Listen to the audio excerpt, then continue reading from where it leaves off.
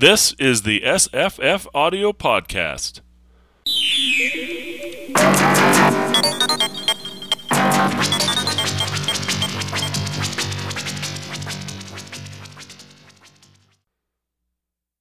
Hi, I'm Jesse. Hello, I'm Paul. Hi, I'm Misa. Hi, I'm Will. We're going to talk about, I want to say The Men in the Walls, but that's not the right book. It is The Men in the Walls, yes, by William Tenn. Men and Monsters. Yeah, I'm holding Of Men and Monsters, a novel by William Tenn, his only novel. And when I was in the shower this morning, I thought, oh, damn, I didn't actually get the book out that I read originally all those years ago.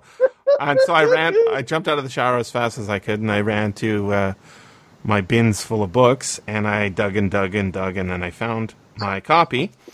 And I was a little bit late because I wanted to see exactly what happened. I in the shower, I just finished listening to the end of it, right? I like to save some of my homework for the very last minute. I guess just like school, you know. So it ends, and like for the last, I don't know, maybe half hour of the book, of the audiobook, I was thinking, oh, it feels like there's no ending coming. It feels like, I'm like, did I screw up on the files? Did I fuck this up? Did you guys have that sense that the ending was abrupt? Beginning? Yeah, but I found it pretty a solid ending. Except it was. Yeah, I agree with that. I thought it was like I felt like it was like absurd in a bleak way, like the rest of the novel or novelette was. Definitely. What about you, Paul? I've read a lot of William Tenn stuff, so I was kind of waiting for, it's going to be an abrupt, absurd ending that's going to have the stinger in the tail. Yep. Yeah. There it is. Huh. It's interesting, right? That it feels like he's mocking a genre as well as doing a genre, but it's not a full mock.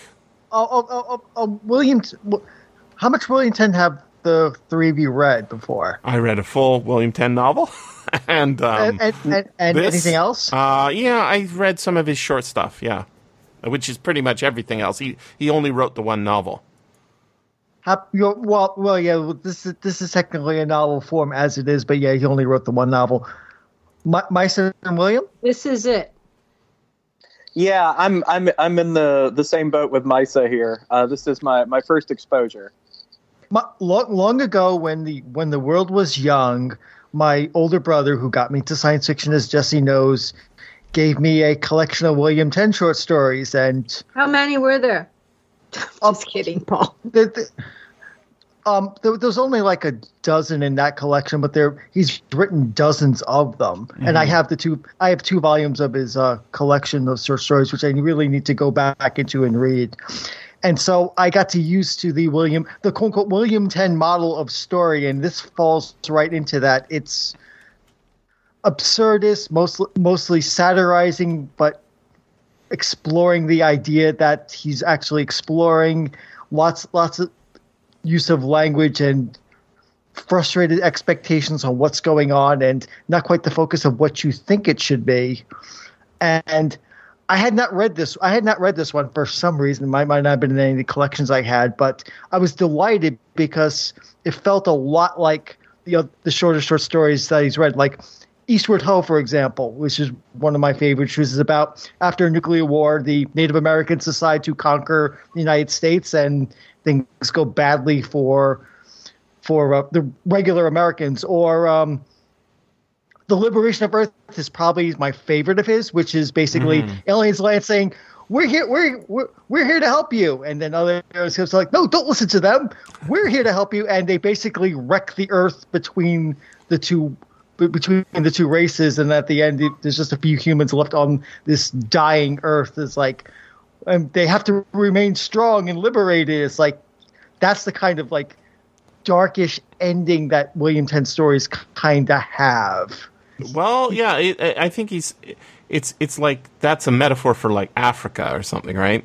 So it's like the two empires come in. Oh, absolutely, yeah. Mm-hmm. and so it's allegory as well. And I think that this is probably why he isn't known as a novelist, right? Is because in order to sustain a novel, you kind of have to have some sort of overarching belief in something. And what his major belief seems to be that humans are fucking ridiculous. Yeah, you got it. That's William Tennell writes. Yeah, and so yeah, Liberation of Earth is a classic. I remember early on the internet, and I just looked it up. Early on the web, I guess there was a real audio stream that tells you how long ago it was of a reading. I think it was for WNYC of On Venus We Have a Rabbi, one of William Tenn's stories. And yeah, it takes the genre of science fiction and tells us sort of parables or allegories of what humans and their ridiculous ideas are all about. And I was thinking a lot about this probably only during this particular read of the book, because, by the way, I checked, and I was like, how different is Of Men and Monsters, the 1968 novel, than this 1963 short story, or I guess novelette. They call it a short novel, but it's the first third of, that's what it is. It's the first third of Men and Monsters. Yeah. Is it changed? Absolutely identical. No, Okay. Not a word different. Okay. However, I will give you a couple of things. Because it's in 3 parts, each part has a subtitle, and it isn't The Men in the Walls. It's Priests for Their Learning, which is interesting, right? That's the first part? Priests That's for their learning? and that's what we just read, right? Yeah. The Men in the Walls. And then the second part, I'm going to just read the last page of Priests and Their Learning. You'll hear it's exactly the same. Suppose he operated not from any belief or any preconception at all, but only from a soldier's bitter necessity. I'll grow up fast, uncle, muttered Eric the outlaw. I'll grow up fast. I have to. Then he stepped through the doorway into monster territory. Exactly, identical ending, right? And then part 2, soldiers for their valor. Priests for their learning, soldiers for their valor, and this is the start of what is now chapter 11. The old trap that Thomas the Trap Smasher had long ago dismantled still hung uselessly on the other side of the wall. So it literally takes place the next step into the scene, right? So that's, I guess to me, that's part of why it felt like it was an abrupt ending, is because I have a memory of reading this and it continues, right? But I'm going to tell you about part 3, which is entitled Counselors for Their Wisdom. And that's the final section. This has to be, I'm 1,000% confident, allusions to something that I'm not getting, right? So the first is priests for their learning, like we value priests for their learning or something like that. We value soldiers for their valor. We value counselors for their wisdom, something like that, right? It's some sort of phrase. This could be Shakespeare. I don't know. In fact, it probably is Shakespeare.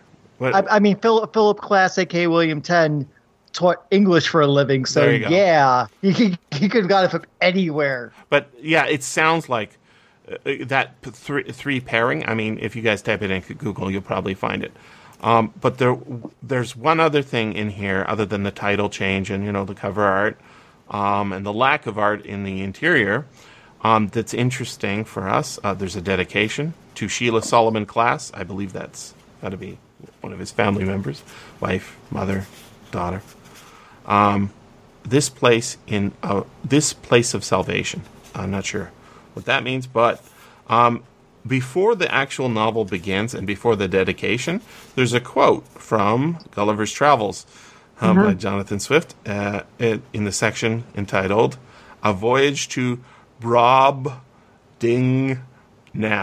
It's hard to say. Oh yeah, the land of the giants. Yeah, Brobdingnab, right? Yeah, the land of the giants. And of course, that's a perfect fit, right? That is perfect fit. And in fact, the number of times I thought, oh, this is kind of like this other science fiction novel during this, and yet it's wholly new, right? I've never heard of a novel like this that takes humans and makes them tiny, and puts them in their place in such a funny way. But there are many ancestors to this book. I mean, first of all, there's War of the Worlds, right? This is a kind of a sequel to War of the Worlds, except with, instead of, they're aliens from Mars, they're just aliens from some other planet, and their invasion was successful. Anyways, let me read this quote from Gulliver's Travels, and then I'll let you guys talk for a minute. Okay.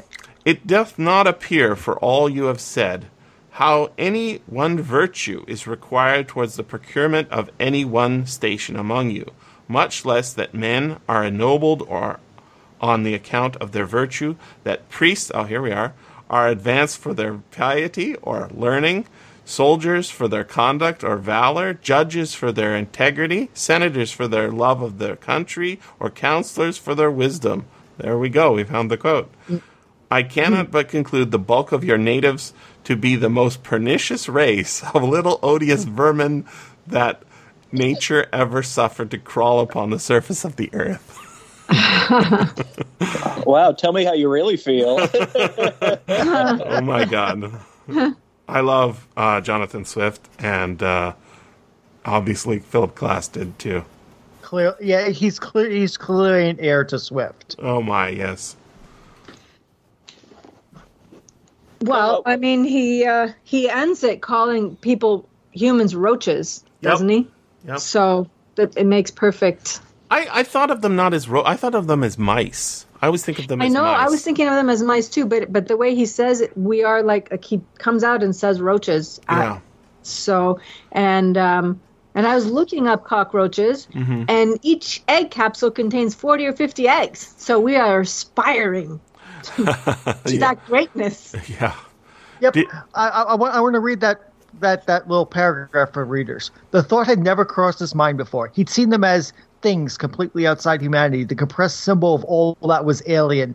One worried about their feelings no more than those of the roaches scurrying madly about here in the storage burrow. One squashed them slowly or rapidly at one's pleasure. What difference did it make? You didn't sympathize with roaches. You didn't identify with them. There's a great scene when he's in the torture room, and he comes to the realization that we're all monsters, right? Basically, that he's been a monster to all these, because he's been, anyone who's not human, which is anybody who's not of mankind. His book is very subversive, right? The first sentence says, mankind consists of 128 people. That fact is a cool idea. What if aliens invaded and only 128 people are left of humanity? Shocking, right? Well, that's undercut relatively quickly when we find out, there are other tribes of people. They're just not called mankind, right? They're just not considered human. Yeah, and what makes them not human? Apparently nothing, because they're exactly like us. Right, and his grandmother's of another tribe, and she became human, or now considered human. So he's tying in race relations and how we see the other in other humans. He's definitely plumbing the depths here. And this was written this was written in 1963. Yeah. 63. So he knows exactly what he's doing. Oh yeah. Mm-hmm. But I think that's really important, like that idea that torturing these monsters, torturing these things that are not human, that's fine because they're not human. They don't have protection of the law. And then when the situation's reversed, oh geez, I never thought about this before. Like this kind of naive character who's I read some reviews. I think they were on Wikipedia. Just quoting other people's reviews, and they were like, it's not a great book. And the reason it's not a great book is, well, you know what, I'll just look it up because I don't want to misquote the quoter, but... Misquote the quoter. Yes. It's cool. What's it called? The Men in the Walls? Oh, what do you think of the title change of Men and Monsters? I think it's a pretty good title. The Men in the Walls. What do you think? I thought that was an interesting title. It was an evocative title because, how big which are one? the men? To start with, Men in the Walls. Men in the Walls. Right. Men in the Monsters, that's easier to grasp. Okay, Men and Monsters, I understand that. But you have to really think about Men in the Walls.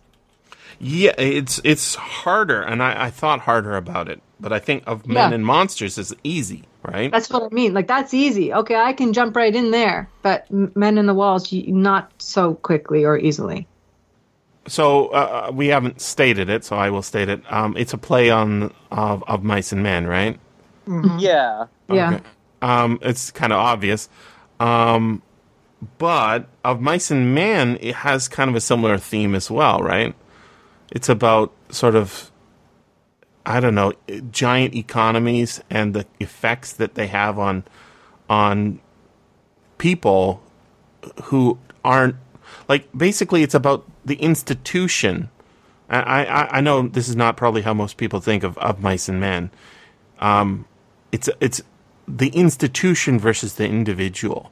And I always think about this like I don't trust institutions at all. I understand that I have to interact with them, but I don't join political parties. I don't think that schools are a good idea where there's a system and a hierarchy. Anything like that I think is really dangerous because they can't. They're machines. It's like walking around a factory floor with long hair. It's just dangerous for you because the machine can't say, well, tuck that in, wear a cap, don't put your fingers in here. But your uncle, your brother, your mother, your sister, your friend can all say that to you, right? And they will. Strangers maybe less so, right? But for sure, people will be kind to you. And I think about, you all read of Mice and Men or seen a movie of it? Of course. Okay. Read it maybe 15 years ago. Yeah, so there's the two guys. One's Lenny and the other guy, right?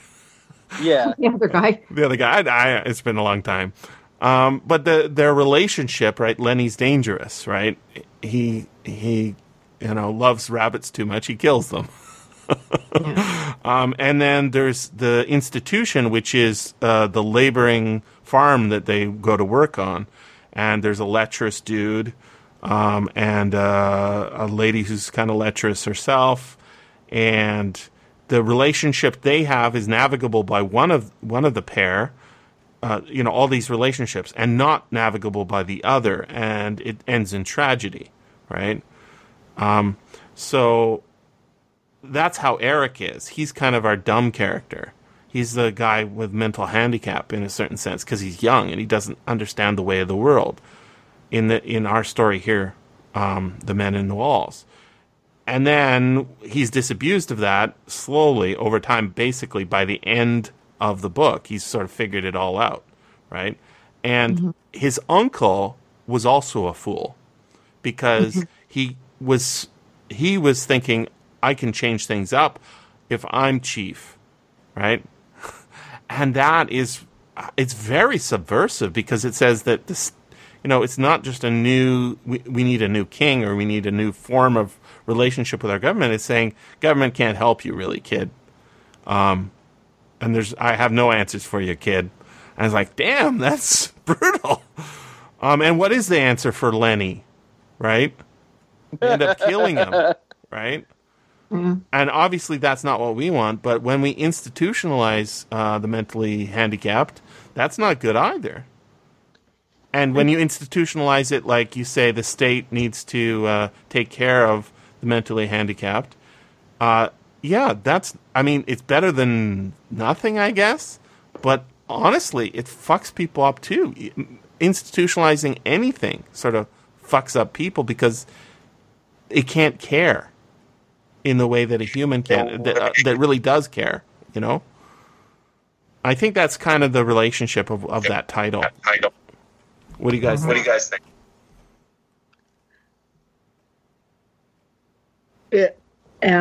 Sorry, my computer died halfway through that, so I didn't hear all of it. Okay. What was I saying? I think so. I think Jesse. I'll try to summarize this to see if I understood him. Jesse's point, I think, or like the thing that ties of Monsters and Men, which we read under the title "The Men in the Walls," and of Mice and Men, is this idea of the inhumanity of institutions. Juxtaposed to the human relationships that we can have. We think, I can't really trust this machine to tell me to like put a cap on so my hair doesn't get sucked into it. But maybe if my brother is there, he'll be like, hey, put a cap on, your hair's too long, it's going to get sucked into this machine. The institution and of Mice of Men, as Jesse laid it out, is this laboring capitalism, farm. Basically, yeah. Yeah. I mean, it's a John Steinbeck novel. Yeah. Right. These migrant laborers go to this farm. One of them has a serious mental handicap, and his friend's trying to help him navigate all this, but ultimately, his friend has to put him down. Yeah. In Men in the Walls, because he kills a woman, right? He kills a woman. Yeah. It's enough when it's rabbits. Okay, Lenny, just stop touching the rabbit. Stop it. Okay, you got it now. Okay. Oh, and also, ladies, stop squeezing the ladies to death. And here we have Eric the Only, Eric the Eye, ultimately Eric the Outlaw. He's learning. Oh wow! These institutions that I've totally believed in my entire short life the church, the government, right? Yeah, they're cynically made up. But I think that a real parallel here is maybe we can't trust these human relationships either, because in the same way that like Lenny gets put down by his best friend, Eric's uncle leads him on. What in his dying moments his uncle says was just, oh, this was just totally about my vanity. Like Folly, I thought I thought that I should be chief. Mm-hmm. It doesn't really work out too well for Eric, and so I don't know. I thought it was like, I agree with Jesse. It's really subversive, but it's also like, there's all this stuff in there that's like, oh, all the different tribes hate each other, except for the leaders of all the tribes all secretly work together because they have more in common. It's our planet, buddy. yeah. But it's also like, if you try to do anything, oh, by the way, like that's just foolhardy too. So it's subversive, but it's also just like,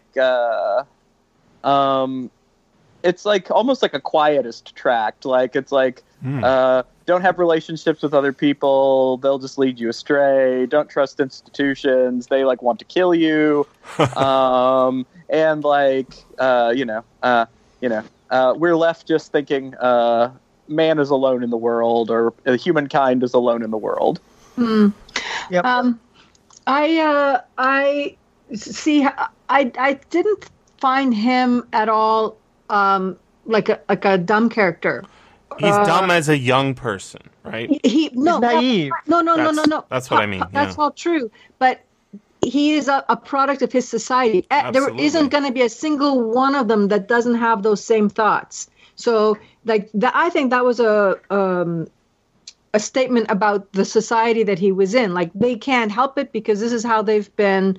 This is their mythology. Yes. And what they're given, and he metamorphosizes out of it. Like, to me, he's more of a Harry Potter type character. His parents died fighting the good fight, and he was destined to go and become this.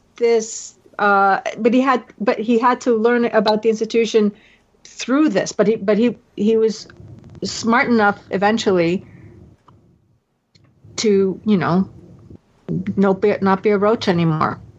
Well, yes, but he's still okay. So let's go to the other title. Okay, The Men in the Walls, or try not to be. Yeah.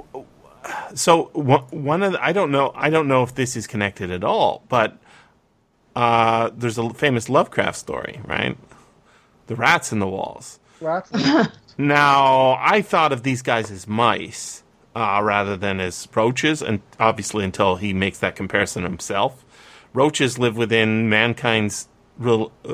roaches have the same relationship in this story as to humans as the humans have to the aliens, right? Mm-hmm. Yeah. It's an identical relationship, and there's a wonderful scene. I think it's just delicious, and I want to spend a lot of time, like if I was writing up a thesis for a university doctorate or something on this story, I would spend a lot of time analyzing what the aliens are thinking, because we never see anything from their point of view, right? Not even close.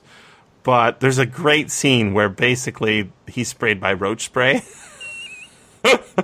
You remember? He's running. In the book. Don't you guys remember? His uncle tells him, hold your breath, count for 500, and run. Yeah. And there's this. It's poison spray. They're spraying on him. Yep. Yeah. Well, there's only one thing you have to worry about. Only one thing you have to listen for: a hissing, whistling sound. When you hear it, hold your breath and run. That's definitely yes, exactly. It's roach spray. Right. They did. The thing is like there's a bed or something. I think it's a bed for the aliens, and they're all hiding under the aliens' bed, right? Yeah. Just like roaches, right? Mm-hmm. And yet, I think it's played the other way. The whole society is about how many... I mean, his whole embarrassment in life is the fact that he's an only child, right? Not that his parents are dead, not that, he's ugly or has red hair, or, not that he's ugly, or, that his grandmother was from outside the tribe. That is not his shame. His only shame in life is that he has no brothers and sisters. And when he thinks of his future, he wants to mate with many wives and have massive litters. Litter, yeah. Right. Litter is the word that kind of also implies mice rather than exactly, roaches. Exactly. It does, yeah. And I think of litters as a very positive word myself. Like, I think of litters of puppies, litters of kittens, right? And I've spent time around mice and rats as well, and they have litters. And they're very cute. They're called pinkies, by the way, when they come out. They look like, basically a finger or something like that, with just eyes covered up. They're very cute, right? But that's what makes it inhuman. Litter is the most inhuman thing here.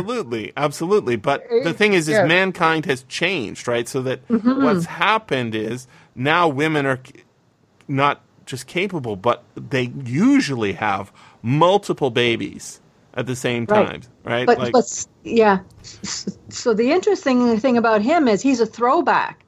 Wait, Jesse, Jesse, I'm not sure that's actually supported in the text that women have multiple babies. It's that they have lots of babies. It's not that they have multiple babies at the same time. It's just that they have lots and lots. I think it says something like 2, 3 is common, up to 6. At a time. It says something like that, and which, I don't know how it's physically accomplished. Maybe these humans are slightly changed. The women's hips are a little wider. No. He says my father could have 2, 3, or even 4 different litters by different women, but I'm not sure a litter is necessary. I don't disagree, Paul. It's not super clear, but we get the sense that at least humans are looking at themselves differently, right? They definitely are. Especially for the 60s, right? This is past the point in the 60s where the pill is a thing, right? Where women's bodies are able to be restrained in the number of babies they pump out. I just did another search, and you're right. She talks about Sarah. There was a woman for you, over 5 litters she had, 2 of them of maximum size. Okay, so what is maximum size? We don't know. but well, it it's could be clearly 6. more than one. Yeah, it could be 3. Okay. Like, are they I think triplets? Is that what they're talking? Like, the thing is I think that's there's all sorts of amazing things that are biologically possible that are relatively rare.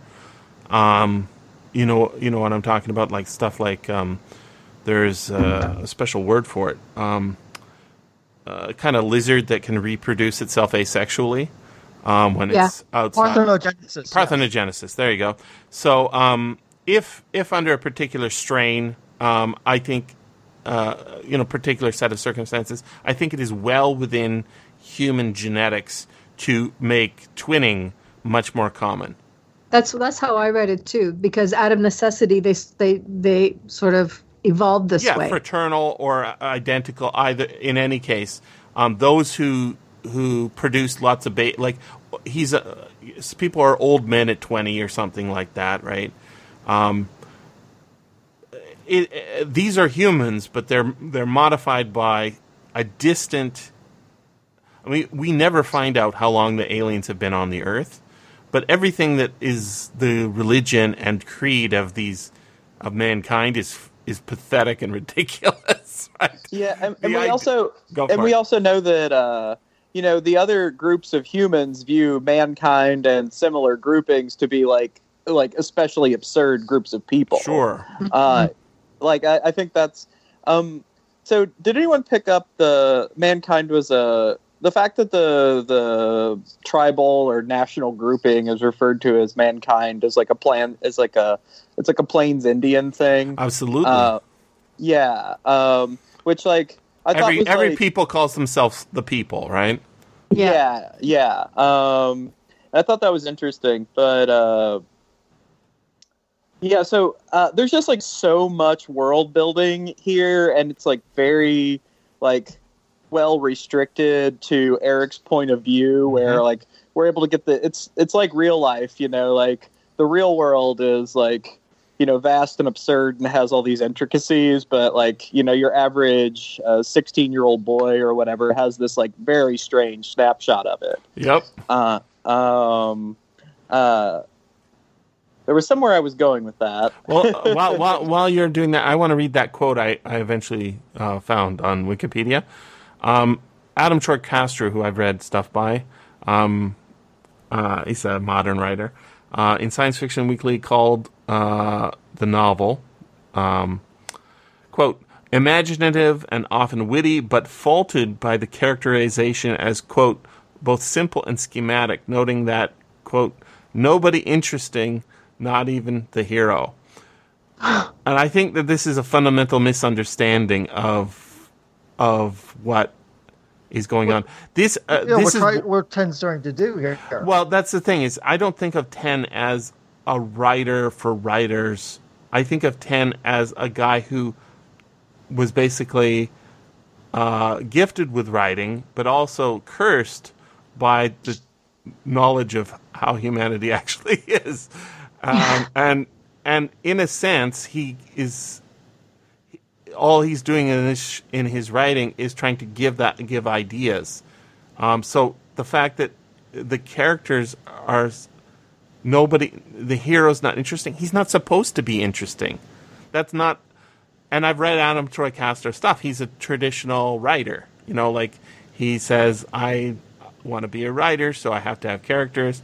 Characters have to have motivation, right? That's not how Class is approaching it. He's approaching it the other way, saying, what if we had the relationship that we have to ants? Mm-hmm. How would that go, right? And then he says, yep, that'd be about how it would go. And that's why it feels like, oh, we lost Will. I don't know why. I guess we'll get him back. That's what I think anyways. I think that's what's wrong with that. And then Joe Walton, who is a very famous reviewer, and also she writes fiction she's too, also, right, Paul? She's written a number of novels, some good ones too. We got Will back. Good. Yeah, sorry. No worries. I feel confident in dismissing Adam Troy Castro's I guess, assessment. Criticism? Yeah. Yeah. But Joe Walton's goes like this. The novel is, quote, simultaneously an adventure story taking itself seriously and a parody of an adventure story played for laughs. And I think that's absolutely true. And lauded the conclusion as, quote, a happy ending, a funny ending, an emotionally satisfying ending, but an ending that's typical Riley and exclusively Tenn. She's talking about the novel. But I feel like the ending of the first section that we're calling The Men in the Walls isn't funny. No. But it is emotionally satisfying in a certain sense, in that it's saying there is no satisfaction in life, buddy. Ha ha ha. And you go, damn, you're right. So it teaches you something, or it reinforces an idea, or it presents an idea, and I think that's satisfying in a sense. But yeah, it's a very subversive book, I think. Oh yeah, definitely. Feature not bug. Yeah, and it's right in the top. It's that one. Mankind consisted of 128 people. No, it didn't. Right? First line's a lie. Quickly. But the thing is whose point of view is that? It's not Klaas's point of view. It's not. It's not even. Or maybe it is our hero Eric's point of view, right? It is his point of view because that's what I mean. Because as one of the later characters points out, like all these tribes think that they're the only real humans, and everyone else is not. That ties into the whole of Men and Monsters. The novel is not only referring to monsters as in the aliens, monsters as in the other humans are not part of your tribe. He's going on 2 layers there with that title. Mm-hmm. Yeah, it's very subversive. Just the very first line is a lie, or it's just wrong, and then everything else is we're presented with facts, and then they're subverted. We're presented with facts, and they're subverted. So, you guys probably all know about like how primitive people live, and when I say primitive, I have big giant quotation marks that have arrows and asterisks next to them. Basically. How leadership works I'm suddenly thinking Taipei all of a sudden. Yeah, like that. So, like, basically anybody who's living in a community where everybody is competent at doing everything, right? There is no specialist. Anybody who presents themselves as a leader is ridiculous, right? And in our world, we have today some very ridiculous leaders. But they have the force of weapons and armies behind them, so you can't laugh at them too much, or you end up, executed or in prison.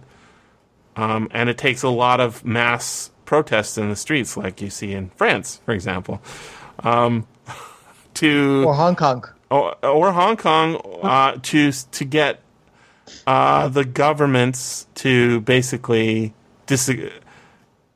Everybody has to come out in order to stop this one idiot who thinks he's smarter than everybody else from running things into the ground. So what you're saying is, and I think this is what I was trying to go for with the Plains Indian comment, is, So if we were to classify the kind of society that Eric the Only comes out of, we would say they were a hunter-gatherer society. Yeah. They don't produce anything, or at least not en masse. Like, they go out and they get raw materials, and then they have they make spears, I guess. Yeah. Right. Yeah. And then they trade. To get finished goods. Right. Maybe those are the spears are from other. Yeah. So they're hunter-gatherers, but,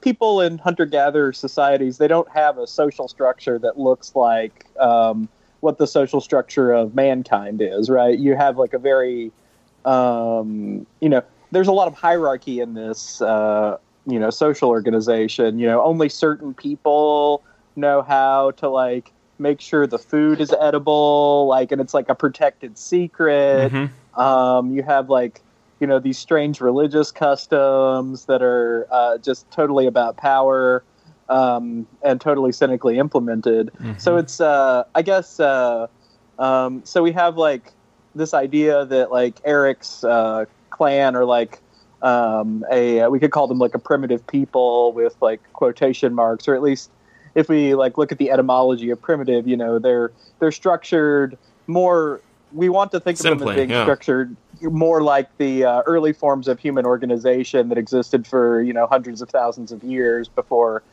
somebody thought of agriculture. But the social structure of this society in the novel actually more closely looks like a post-agricultural society. Yeah, Romans they have priesthoods and yeah. So I don't know. I have that's the thing about the world building here. It's like really fascinating, and I really have a lot of questions about the structure of the tribes that are, they're more specialized and they create finished goods out of these raw materials that the tribes like mankind, go into the house and get. But I'm also like kind of veering away from the point of what the novel was when I go in that direction. Yeah, there's many questions, like the fact that nobody ever goes outside, right? We're inside a house, an alien's house, right? In the kitchen, essentially, there's a hole at the bottom of the wall where the mankind makes a door and runs out, like in Tom and Jerry cartoon, right? Steals some cheese and runs back in, spits on the cheese and makes a hand grenade, right? Whatever it is, because it's alien food. The thing is the absurdity, the high absurdity is probably at its peak when, sort of the full curtain is drawn away for us, but not for Eric, when they bring out what's essentially a VCR. And press random buttons on it that aren't perhaps as random as they say it is, right? And then we see a bunch of ads for capitalism. Basically, what was it? We get other visions. Two airplanes crash into each other in someone else's vision, and then basically there's a sale on, was it microscopes or something? It was a microscopes. Glasses? Or, it was a camera. It was a camera, right? And a light meter, right? I thought that was hilarious. That was really good. And so we know what it is, but Eric is outside the loop, and he thinks it's all sacred and stuff. But then it'd been so long, I didn't really remember the details of this book at all. So when I was thinking, I have a feeling that uncle, he has some sort of relationship with the. Because he's making this plan for Eric to do something, right? And Eric's thinking, I don't think this is a good idea, Uncle. Like, why am I going for the third thing? Nobody goes for the third. Basically, he's unthinking. He's all hormones, right? He's all about the sex with the ladies. He's a teenager, Yeah, he's sex with the ladies, having litters, being respected by his peers. And then his uncle, he's got this grand plan. And when he presents his own concerns to his uncle, like, do my dad have sex with other women? Because that'd be great if he did. And it's like, it's really interesting. It's an inversion, right? Like, one of the things that in our society, I remember many years ago when I was a young person, anybody whose mother was not married to their father, oh my God, bastard, right? Today, I don't think that that's as big a deal, but I remember that maybe it is, and I'm out of the loop, but I remember that concern being extant, right? And that people were worried about something. He's worried about the opposite. He wants there to be companions. So he's really showing the malleability of humans and the sort of the stupidity of us, because the uncle, who we think of as and respect, just like he did, right? He took him in. His wives were kind to him, to Eric. He taught him his ways, brought him into his clan, made him into a warrior, gives him advice on how to take the pain that some random lady comes up and stabs him with a pin.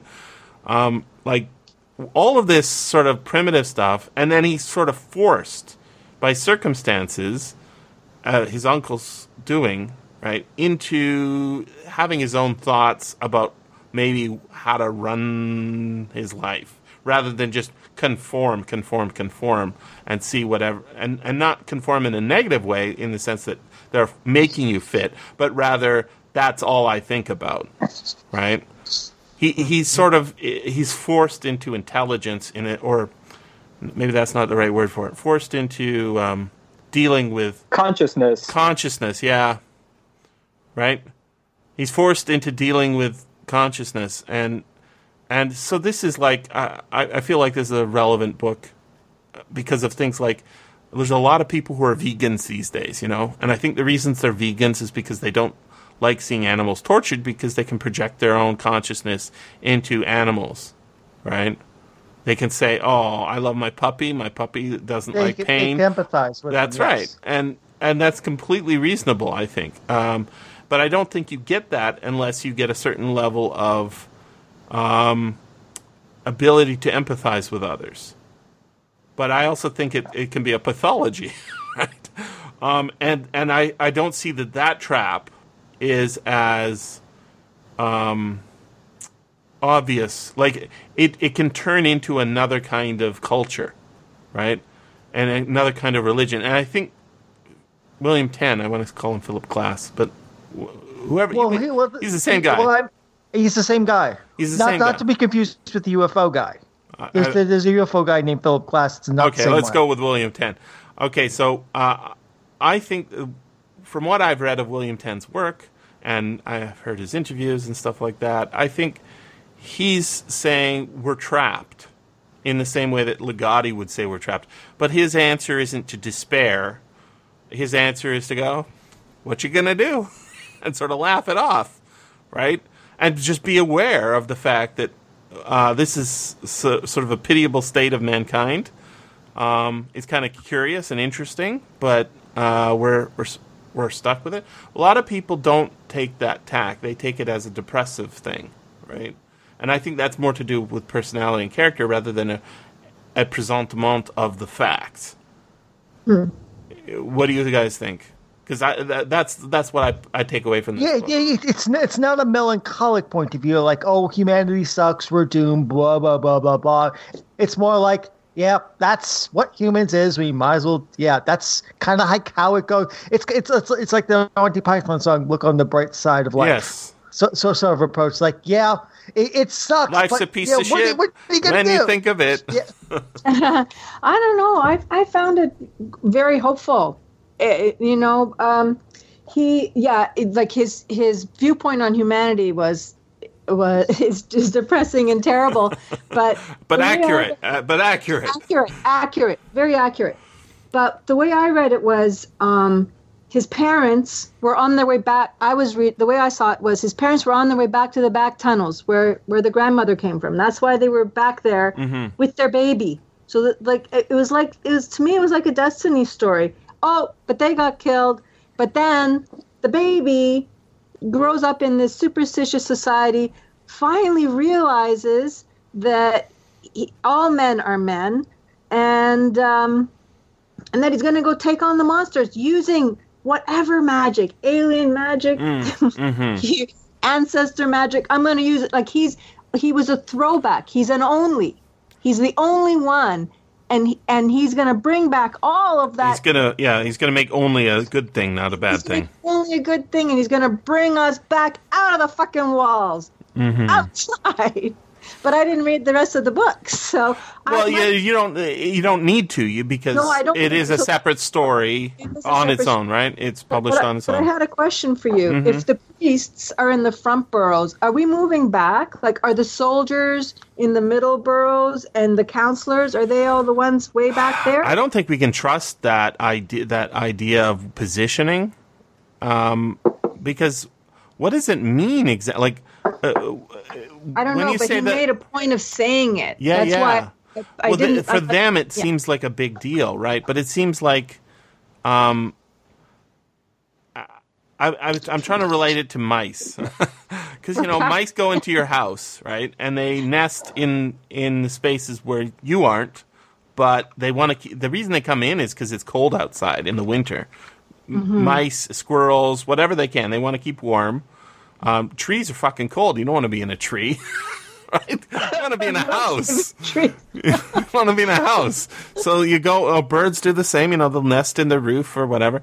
So squirrel or mice come in through, whatever place they can get in, and then they nest in a place that's safe for them, but not for, they're not going to get stepped on. But they also want to, oh man, there's food. I can smell it. It's there. It's crumbs all over the floor, right?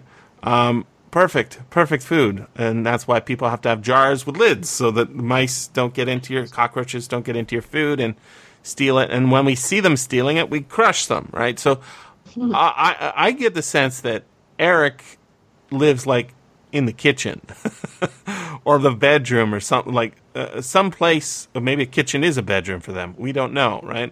But they're aliens. They're aliens. But they have furniture and they have food and they have other stuff. Roach spray, right? So somewhere, another way of telling this whole novel is like, you just have two aliens, a husband and wife or whatever, in the kitchen and say, look at one of those damn roaches again. And then tries to step on it and it gets away. Right? That's the whole story. I get it with the roach spray. We're going to get the exterminator. Like, it could be the whole next thing is and mysteriously everybody died.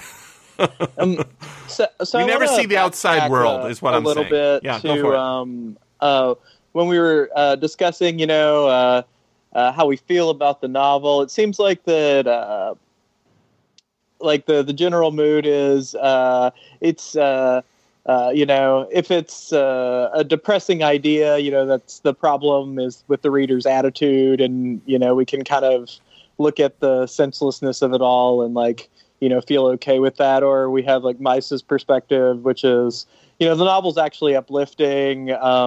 We see Eric go from ignorance to knowledge, but I don't know. I found the novel deeply aesthetically satisfying, but deeply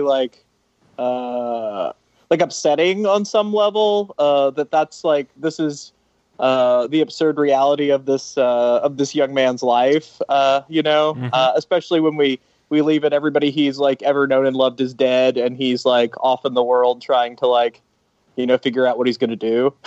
Yeah, it feels like there's a sequel coming. Right? Yeah. Yeah, it does. It does. Coming soon. Eric's further adventures. Yeah, you wait 5 years and get it the paperback. Don't have to read the first third. Because it's identical. That kind of a memory. I encountered it as a novel. I never would have encountered it as a, it's 1963 magazine. They're very ephemeral. Now, of course, when I found out, and I didn't know, when I was reading at the time, when you're young, you don't read books the same way maybe you do when you're old like me. But basically, I didn't look at the copyright page ever. I just looked at the back and the front, and then I, spun through it looking to see if there's any pictures or equations or whatever. But the thing is it says, a portion of this novel first appeared in Galaxy magazine under the title The Men in the Walls, copyright 1963.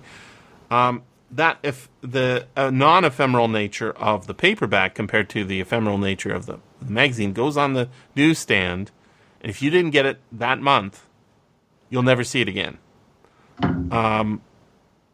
I don't know if a person who read, the thing is having a physical, this whole time I've been holding a physical copy of this book in my hand, shaking it, flipping it over, looking through it, right? Getting a roach with it. Yeah, and when I put it on the shelf, I remember, finishing it, and I put it on a shelf, and then eventually into a bin.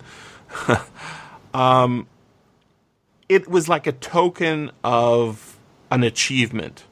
But I'm not sure that that's the same thing with a magazine. You read the magazine, and it feels like a newspaper. You don't feel I don't feel a sense of achievement when I've finished reading the newspaper, do you? Yeah, it doesn't feel like, I finished the paper today. Bully. That's right. Yeah, I don't get that. Yeah, that's sort of a childish way of looking at it. But all of those paperbacks that I was reading, they feel all like achievements. So I'm not sure I can trust my sense that feels like there was a sequel needed. But there was, obviously. This is the only time he ever wrote an expanded book into paperback length, right? It's Wait. That's not true, actually. Because I was reading the William Tenn page. There's A Lamp for Medusa, which is the other novel he wrote, which was expanded from another story of his, Medusa Was a Lady. Was it expanded into, like, this is 251 pages, which is, it's a small paperback by today's standard. It was expanded into an ace double, I believe. Oh, so yeah, about half one of these sizes. So it's a small. I mean, they call this one a novel in the, it says a complete short novel, and then I guess it's a long novelette or long novella. Yeah, we wouldn't call a novel today. It's it's about 80 pages it's almost exactly 80 pages in the magazine. So having read it at the time doesn't, in the 60s, I don't know if anybody would say, oh, this is a classic for our time. But putting it in a package of, a front cover and a back cover and a spine and, new art for the cover and new title, it might be something more. It has had a life of republication. It's been republished a few times. It's hard to assess what makes something a classic for the ages, especially if you aren't presented with it as such. When people are telling me Jesse Moby Dick's a very famous book, and I see lots of adaptations of it around, people making jokes about it and that sort of thing, when I eventually read it and agree with them, I don't feel like I'm being subversive. But if I presented to you guys that this novella was a classic of science fiction, could you say, no, it isn't? Or would you say, oh, of course? Because you hadn't heard of it before, right? It's not famous. No. I would say it's like a lost classic of science fiction. I don't know. I don't know if I have like great taste or whatever, but there's a lot with the Richie on Rich here. and Casper stuff you've been tweeting about, I can say you do. Oh, well, I'll take that compliment. But, this was what I loved about this was there was just so much going on in a short period of time. I don't think there was a word that was wasted over the course of the novel. I missed part of our discourse on Adam Troy Castro's views on the novel, but I just totally disagree with the idea that the characters didn't have interesting motivations or anything like that. They had totally I would fight for this its inclusion in some kind of canon of anthropological science fiction or anthropological science fantasy, whatever you want to call it, just because it's really getting at, what is society? Why do people do the things that they do in society? It really, it even questions how we know the things we know, right? Yes. Growing up, Eric is just confident that it's morally good for us to torture these strangers to death because it reminds us what our attitude towards the monsters that took our planet away is. And it's, it's not just okay, it's socially good for us to do this because it keeps us sharp for the enemies that we can't get at. And that's what I love about that is that's received morality, right? He didn't come to that on his own. That's the banality of evil that people talk about, right? That's the I work in the prison industrial complex, and they did the crime, so they need to do the time, right? And then you're thrown into prison, and you see all the abuses that are heaped upon prisoners, not because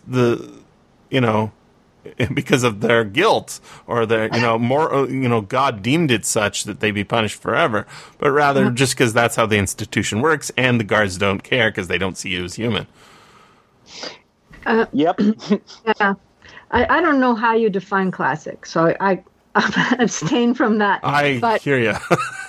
But But what I liked about this was looking at this from Eric's perspective. It was like a layer was being peeled from your eye. Like every few pages, something would fall away, and you see things from a whole new perspective. Like so many times, as the society it falls away, and their superstitions and the stupidity, and what my uncle's not a hero. He just wants to be the fucking chief. Like it was. Yeah, I thought he had a much, is like we're gonna go up into the kitchen cupboards. We're gonna go into space or whatever, right? No. Right? Yeah. No, I just he has really small, but I thought about this because I had read this a long time ago. I thought about it reading again. There's an alternate interpretation of what he's doing, what the uncle is doing with Eric. It's not so much that he's trying to get some secret alien tech, because while Eric is gone, the uncle launches his qubit and fails. It's also so an alternate interpretation. I read it like that. That like the uncle went for it and. No, I thought the uncle was waiting for Eric to come back so that he could use that stuff. Yeah, that's what but I was reading it like getting Eric out of the way so that he could do this. No, the uncle got ambushed. Yeah, I think that the chief figured out what was going on. And he was basically that's what he says in his torture. Yeah, he says that some other outsiders came in to coup. Well, yeah. And that reminds me of kind of 18th century Europe with the French Revolution, and suddenly all these monarchies who hate each other and decide to cooperate to restore the French monarchy, which is the vibe I kept getting from. We can't have somebody who believes in alien science. We have to all work together to put down the unbeliever who don't believe in the right way of living, which is, of course, human science for humans sort of thing. Yeah, it's funny you mentioned that, because I was listening to it's weird. Basically, everything feeds into my podcast, So I was listening to... Well, surprise. I was listening to a great series on the BBC called... it's a comedy troupe called The Penny Dreadfuls. And they... I'm shocked you would like such a thing. Yeah. They satirize 19th century Victorian sort of heroes. And there's got a series called The Brothers Faversham, where the mom's always having babies, and the son grows up to be a famous violinist, or he grows up to be the greatest musician, or whatever it is, and it just makes fun of class, and it's satirizing everything. But they also did one on the French Revolution, which was pretty funny. And they got Richard E. Grant, if you know that actor. I think he was in the Scarlet Pimpernel adaptation. And Scarlet Pimpernel's kind of a proto-superhero. Here he plays Robespierre. And it's really interesting to see, that's exactly what they're doing, is they're trying to have a coup to remove the king and make the people in charge, right? And all sorts of ridiculous things happen in this terrible coup, but all the stuff around it, right? France and Germany and all the other monarchies are like, how dare you touch one of our own? That's my cousin, you bastards. How dare... So they basically invade France in order to try and, influence what's going on in France.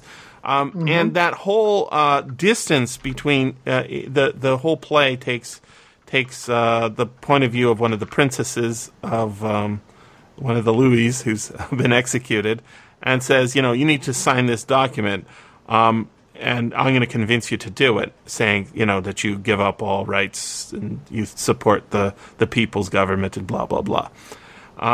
And they go back and forth with what their views of why it came to this, how, the guillotine and the terror is happening. And the reason they give are very personal, right? The way she saw it, her father was a good dad, right? And the way he saw it, when the king came to visit, he didn't have time for my speech, and he called me the wrong name, right? And then there's the mass of people who are just starving and saying, we don't like this. Can you do something about it, King? And he's like dithering because he's not trained to deal with stuff like that. He's just born into the, riches. And his wife's not helping, right? So all of this sort of farce of what caused the French Revolution is caused by man's inability or humans' inability to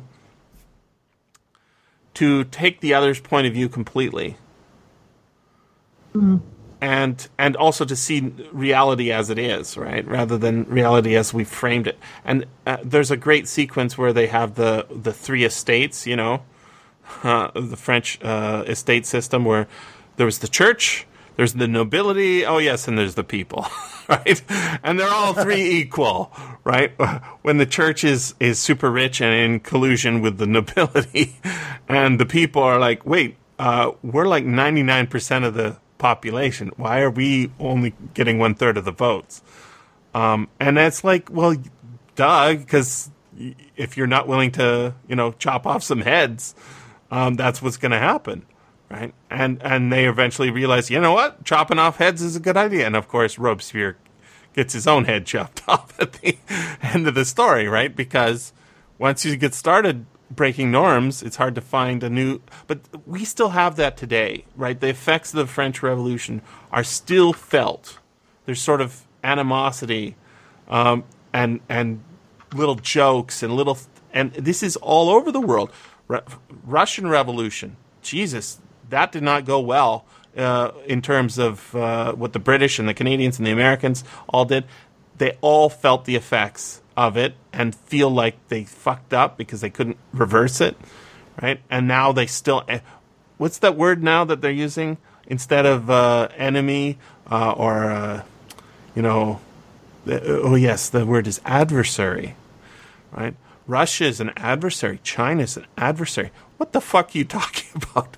They're just people in another country. They're like you and me. They like food and they enjoy TV. Why are you so mean? They're not an adversary. Yeah, they're an adversary to you in getting more billions in your pocket, perhaps, personally. But I think that's the sort of the button that Tenn is pressing when he put out this story that I think I don't know what makes it classic, but I really like it. I like it a lot, yeah. Yeah, it hasn't, because I went to ISDBB. It has not been republished that much since Galaxy. It got expanded to the novel. It showed up in one Martin Greenberg collection, and that's about it before it went into the public domain.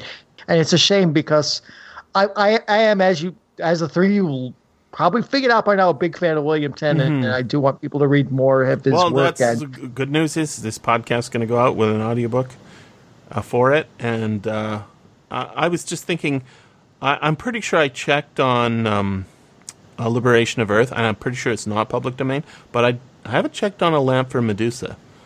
Because they've got that's again a more obscure one. If you want to do a podcast, if it's public domain, you want to do, and if it's on LibriVox. It's not on LibriVox. I'm pretty sure this is the only thing on LibriVox by him. But I will check it.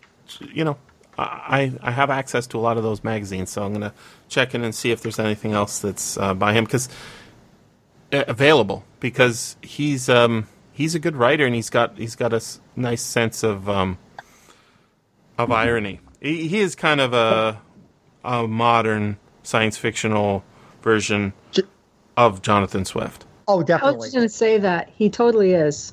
I mean, totally. It's not. He's slightly different than Sheckley. Slightly different from Douglas Adams. His tone, his interest. Oh, yes, yeah. I wouldn't confuse. Adams is a satirist, but it's more like for the jokes. He does do the broad brush, right? Of all the things that we think of, the food that presents itself and says, "My loins are particularly tasty. I've been fattening myself up." It's a great idea, but he doesn't present it in a way that is more than. I don't think I ever shed a tear in his even slightly in the idea of the Earth being destroyed at the beginning of The Hitchhiker's Guide to the Galaxy, right? Right. Because it's too absurd. Whereas this is, I could see it going the other way. I was thinking, there's more of a Mark Twainness about him. Yes, than you're right. He does have that wryness. I was thinking, Maisa, that this would make a really good audio drama.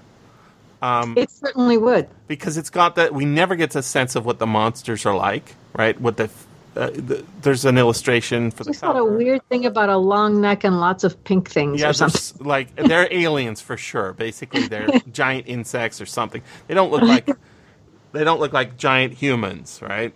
Yeah. But we get the sense of the big and the small, and audio is really good. Audio dramas are really good for that. And how much of the story is told in a narrative way where Eric he's like, I'd really like to become a man. Oh, she's sexy, like that, and then the uncle being paternalistic. See, I think it'll work. The uncle being, oh my boy, I'll tell you the way, and sort of distracted by the fact that he's got other plans going, and then with the video of what's obviously a television ad, that I think it would play incredibly well as an audio drama. I think it would too. I hope somebody adapts it. Perhaps somebody will. All right. You know who this reminded me of was, and this is maybe my own interest coming out, but Philip Jose Farmer, I think, touches on a lot of these similar themes in his work. He does. And it's what reminded me of it especially is the way the characters in this novel hold like deeply sincere fictional beliefs. Yes. And the way that they the absurdity of those is really honed in on, and you kind of look at the social aspect of it, but it's still like a straight adventure novel on some level. Yep. That reminded me a lot of Philip Jose Maybe Farmer. maybe that's why I suggested you be on this one or something, because they have the underlying. I don't remember how that went, but they certainly do. You're right. Farmer has that sense of humor. You have that sense of humor, I notice. Yeah. Yeah, that's probably why you were like, yeah, I was like, oh, this was just an amazing novel. When I started listening to it, I just couldn't stop. Yeah. You were saying you really like the narrator too, I think. Phil Chenevert. He does. It's funny because he does a lot of basically, I think, the best choices for the public domain that are available for LibriVox. Like lots of science fiction, lots of fantasy. He's got really good choices, but I'm not 100% behind him being the narrator for all of them. For example, he does a lot of Conan. And he's not the ideal voice for Conan because he's not, I don't know, tough enough. He sounds like more whimsical. And he's perfect for this, right? Yeah, he's a believable Eric the Eye. He is perfectly... he's the naive, light and fluffy. Oh, he's perfect for this. And the thing is he's not terrible for the Robert E. Howard stuff, but Robert E. Howard stuff is, You don't have the voice. I don't have the voice for it. Wayne June kind of has the voice for it, but... Oh, well, only certain Howard stories would I put Wayne June on, no offense to Wayne. Yeah, so he did The Slithering Shadow, and it's good. But the thing is I don't think there is a perfect Howard voice. I haven't heard one. There's, some... There might be too much diversity in his work to have a single person. It's interesting, right? Because it is both... it's like if you characterize it as a gender, the writing itself, it's not just male, and it's not just it's a combination of sensuousness and I don't know, tooth and claw, right? It's a mix. It's hard to classify. This, I think, was perfectly attuned to Phil Chenevert's voice. He's got that sort of he's laughing at you while he's reading, and we're laughing along because it's pretty funny. Yeah, there's a great voice for this. There's another one that he would be good for. I was just thinking, Donald Westlake. You guys read any Westlake? Yes, we have. Yes, we have, Jesse. It's on the podcast. Okay, well, maybe Will hasn't. Yeah, I haven't, but Oh, I'll well, you're check gonna out love. a podcast about it. Yeah, Will, he's a great writer. There's you know what? In fact, there's a great story of his that I'd like to revisit, and it is public domain. It's called "The Spy in the Elevator," and it's set in a dystopia like 1984, but it's a short story. What's in an elevator? It's got to be short. Exactly, it's got to be short. So yeah, that'd be a good one to revisit because I remember being sort of baffled by it the first time I read it, and Westlake is not usually a baffler. He's more like he's very funny, very famous writer in his genre. But we'll do that another time.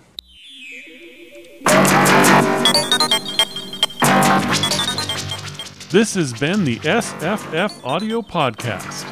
Please join us at www.sffaudio.com. And thanks for listening. If you enjoyed this podcast, consider becoming a patron at patreon.com/SFFaudio. On. Okay, it's recording. Whatever. That's interesting. I guess I should close some of these windows. I got my phone to sleep. Let's close windows and make things happen. Yeah. All right. Oh, what I didn't do is bring up the PDF. Everybody had access to the PDF. Did I send it to you guys? You did not send it to me. Well, damn. But it's on Project Gutenberg, so. And it's also, yeah. I had it there too. Okay, good. Okay, and it's also on the PDF I page. probably had access to it, but did not look at it. Okay. Well, So it's got the art. if I fail out of the podcast for not doing my homework, you will be in trouble if Mice. It sounded like Misa hadn't done her homework. No, I did. But it sounded like you hadn't. It sounded like I didn't do what I didn't do was almost show up. So that's the worst. That's okay. When you do your homework It's okay and that don't you. show up. Yeah. No, I don't mind that part. As long as you do your homework. As long as you're working hard for no reason, that's fine. Okay, I'm good at that. All right. we're Jesse's elect. right. You have to show that you Show your work. Yes. predestined to do your homework. That's right. All right. So there's the link to the PDF. It looks like it was an old one. It's taking a long time to load. Early one, I guess. Boy, it's slow. Apparently there's some website problems this morning, or started last night. Oh yeah, definitely slow. Yeah, and I finally found an image of page 8 and 9 that doesn't have the guy's face folded in half. Oh, I did have that. You must have sent it at some point somewhere, sometime else. You can see how old the PDF is in terms of my creating of it. It's early, Jesse. Yeah. And on page, 39, I don't know about that scale. It seems wrong, but I guess we'll find out in our discussions. Some nice illustrations in here. Who's the illustrator? Do we know? That's Virgil Finlay, yo. Yeah, Virgil Finlay. Classic. He's one of the greatest artists, if not the greatest artist of pulp mags. At least interior art. I'm not so much on his covers, but his interior arts are amazing. This looks like pencil work, but his most famous stuff is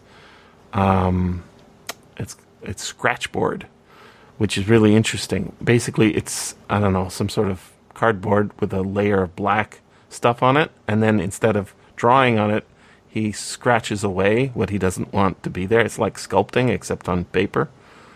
That's cool. It's really cool, and it's just like amazingly talented.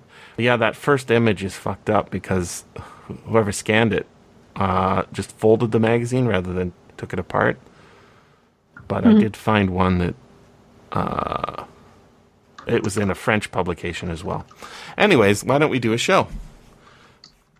I accept. All right. So, Jesse, Paul, Misa, Will. Will, did you meet Misa before? Were you on a show with her? I think we were. Yeah, you're also Ace Galaxy, That's right. the dog detective. Yes, I know. Dog detective.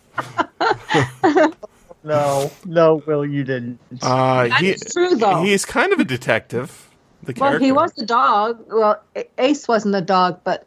Well, yeah, but you have a dog named Ace. But I do have a dog named Ace, and there was a dog character named Ace who was actually the leader of a planet. But, yeah. It's been a while. Okay, yeah. So the Ace Galaxy is just named after a dog detective, then, and your actual dog was the dog detective. is a detective of detecting cookies. That's right.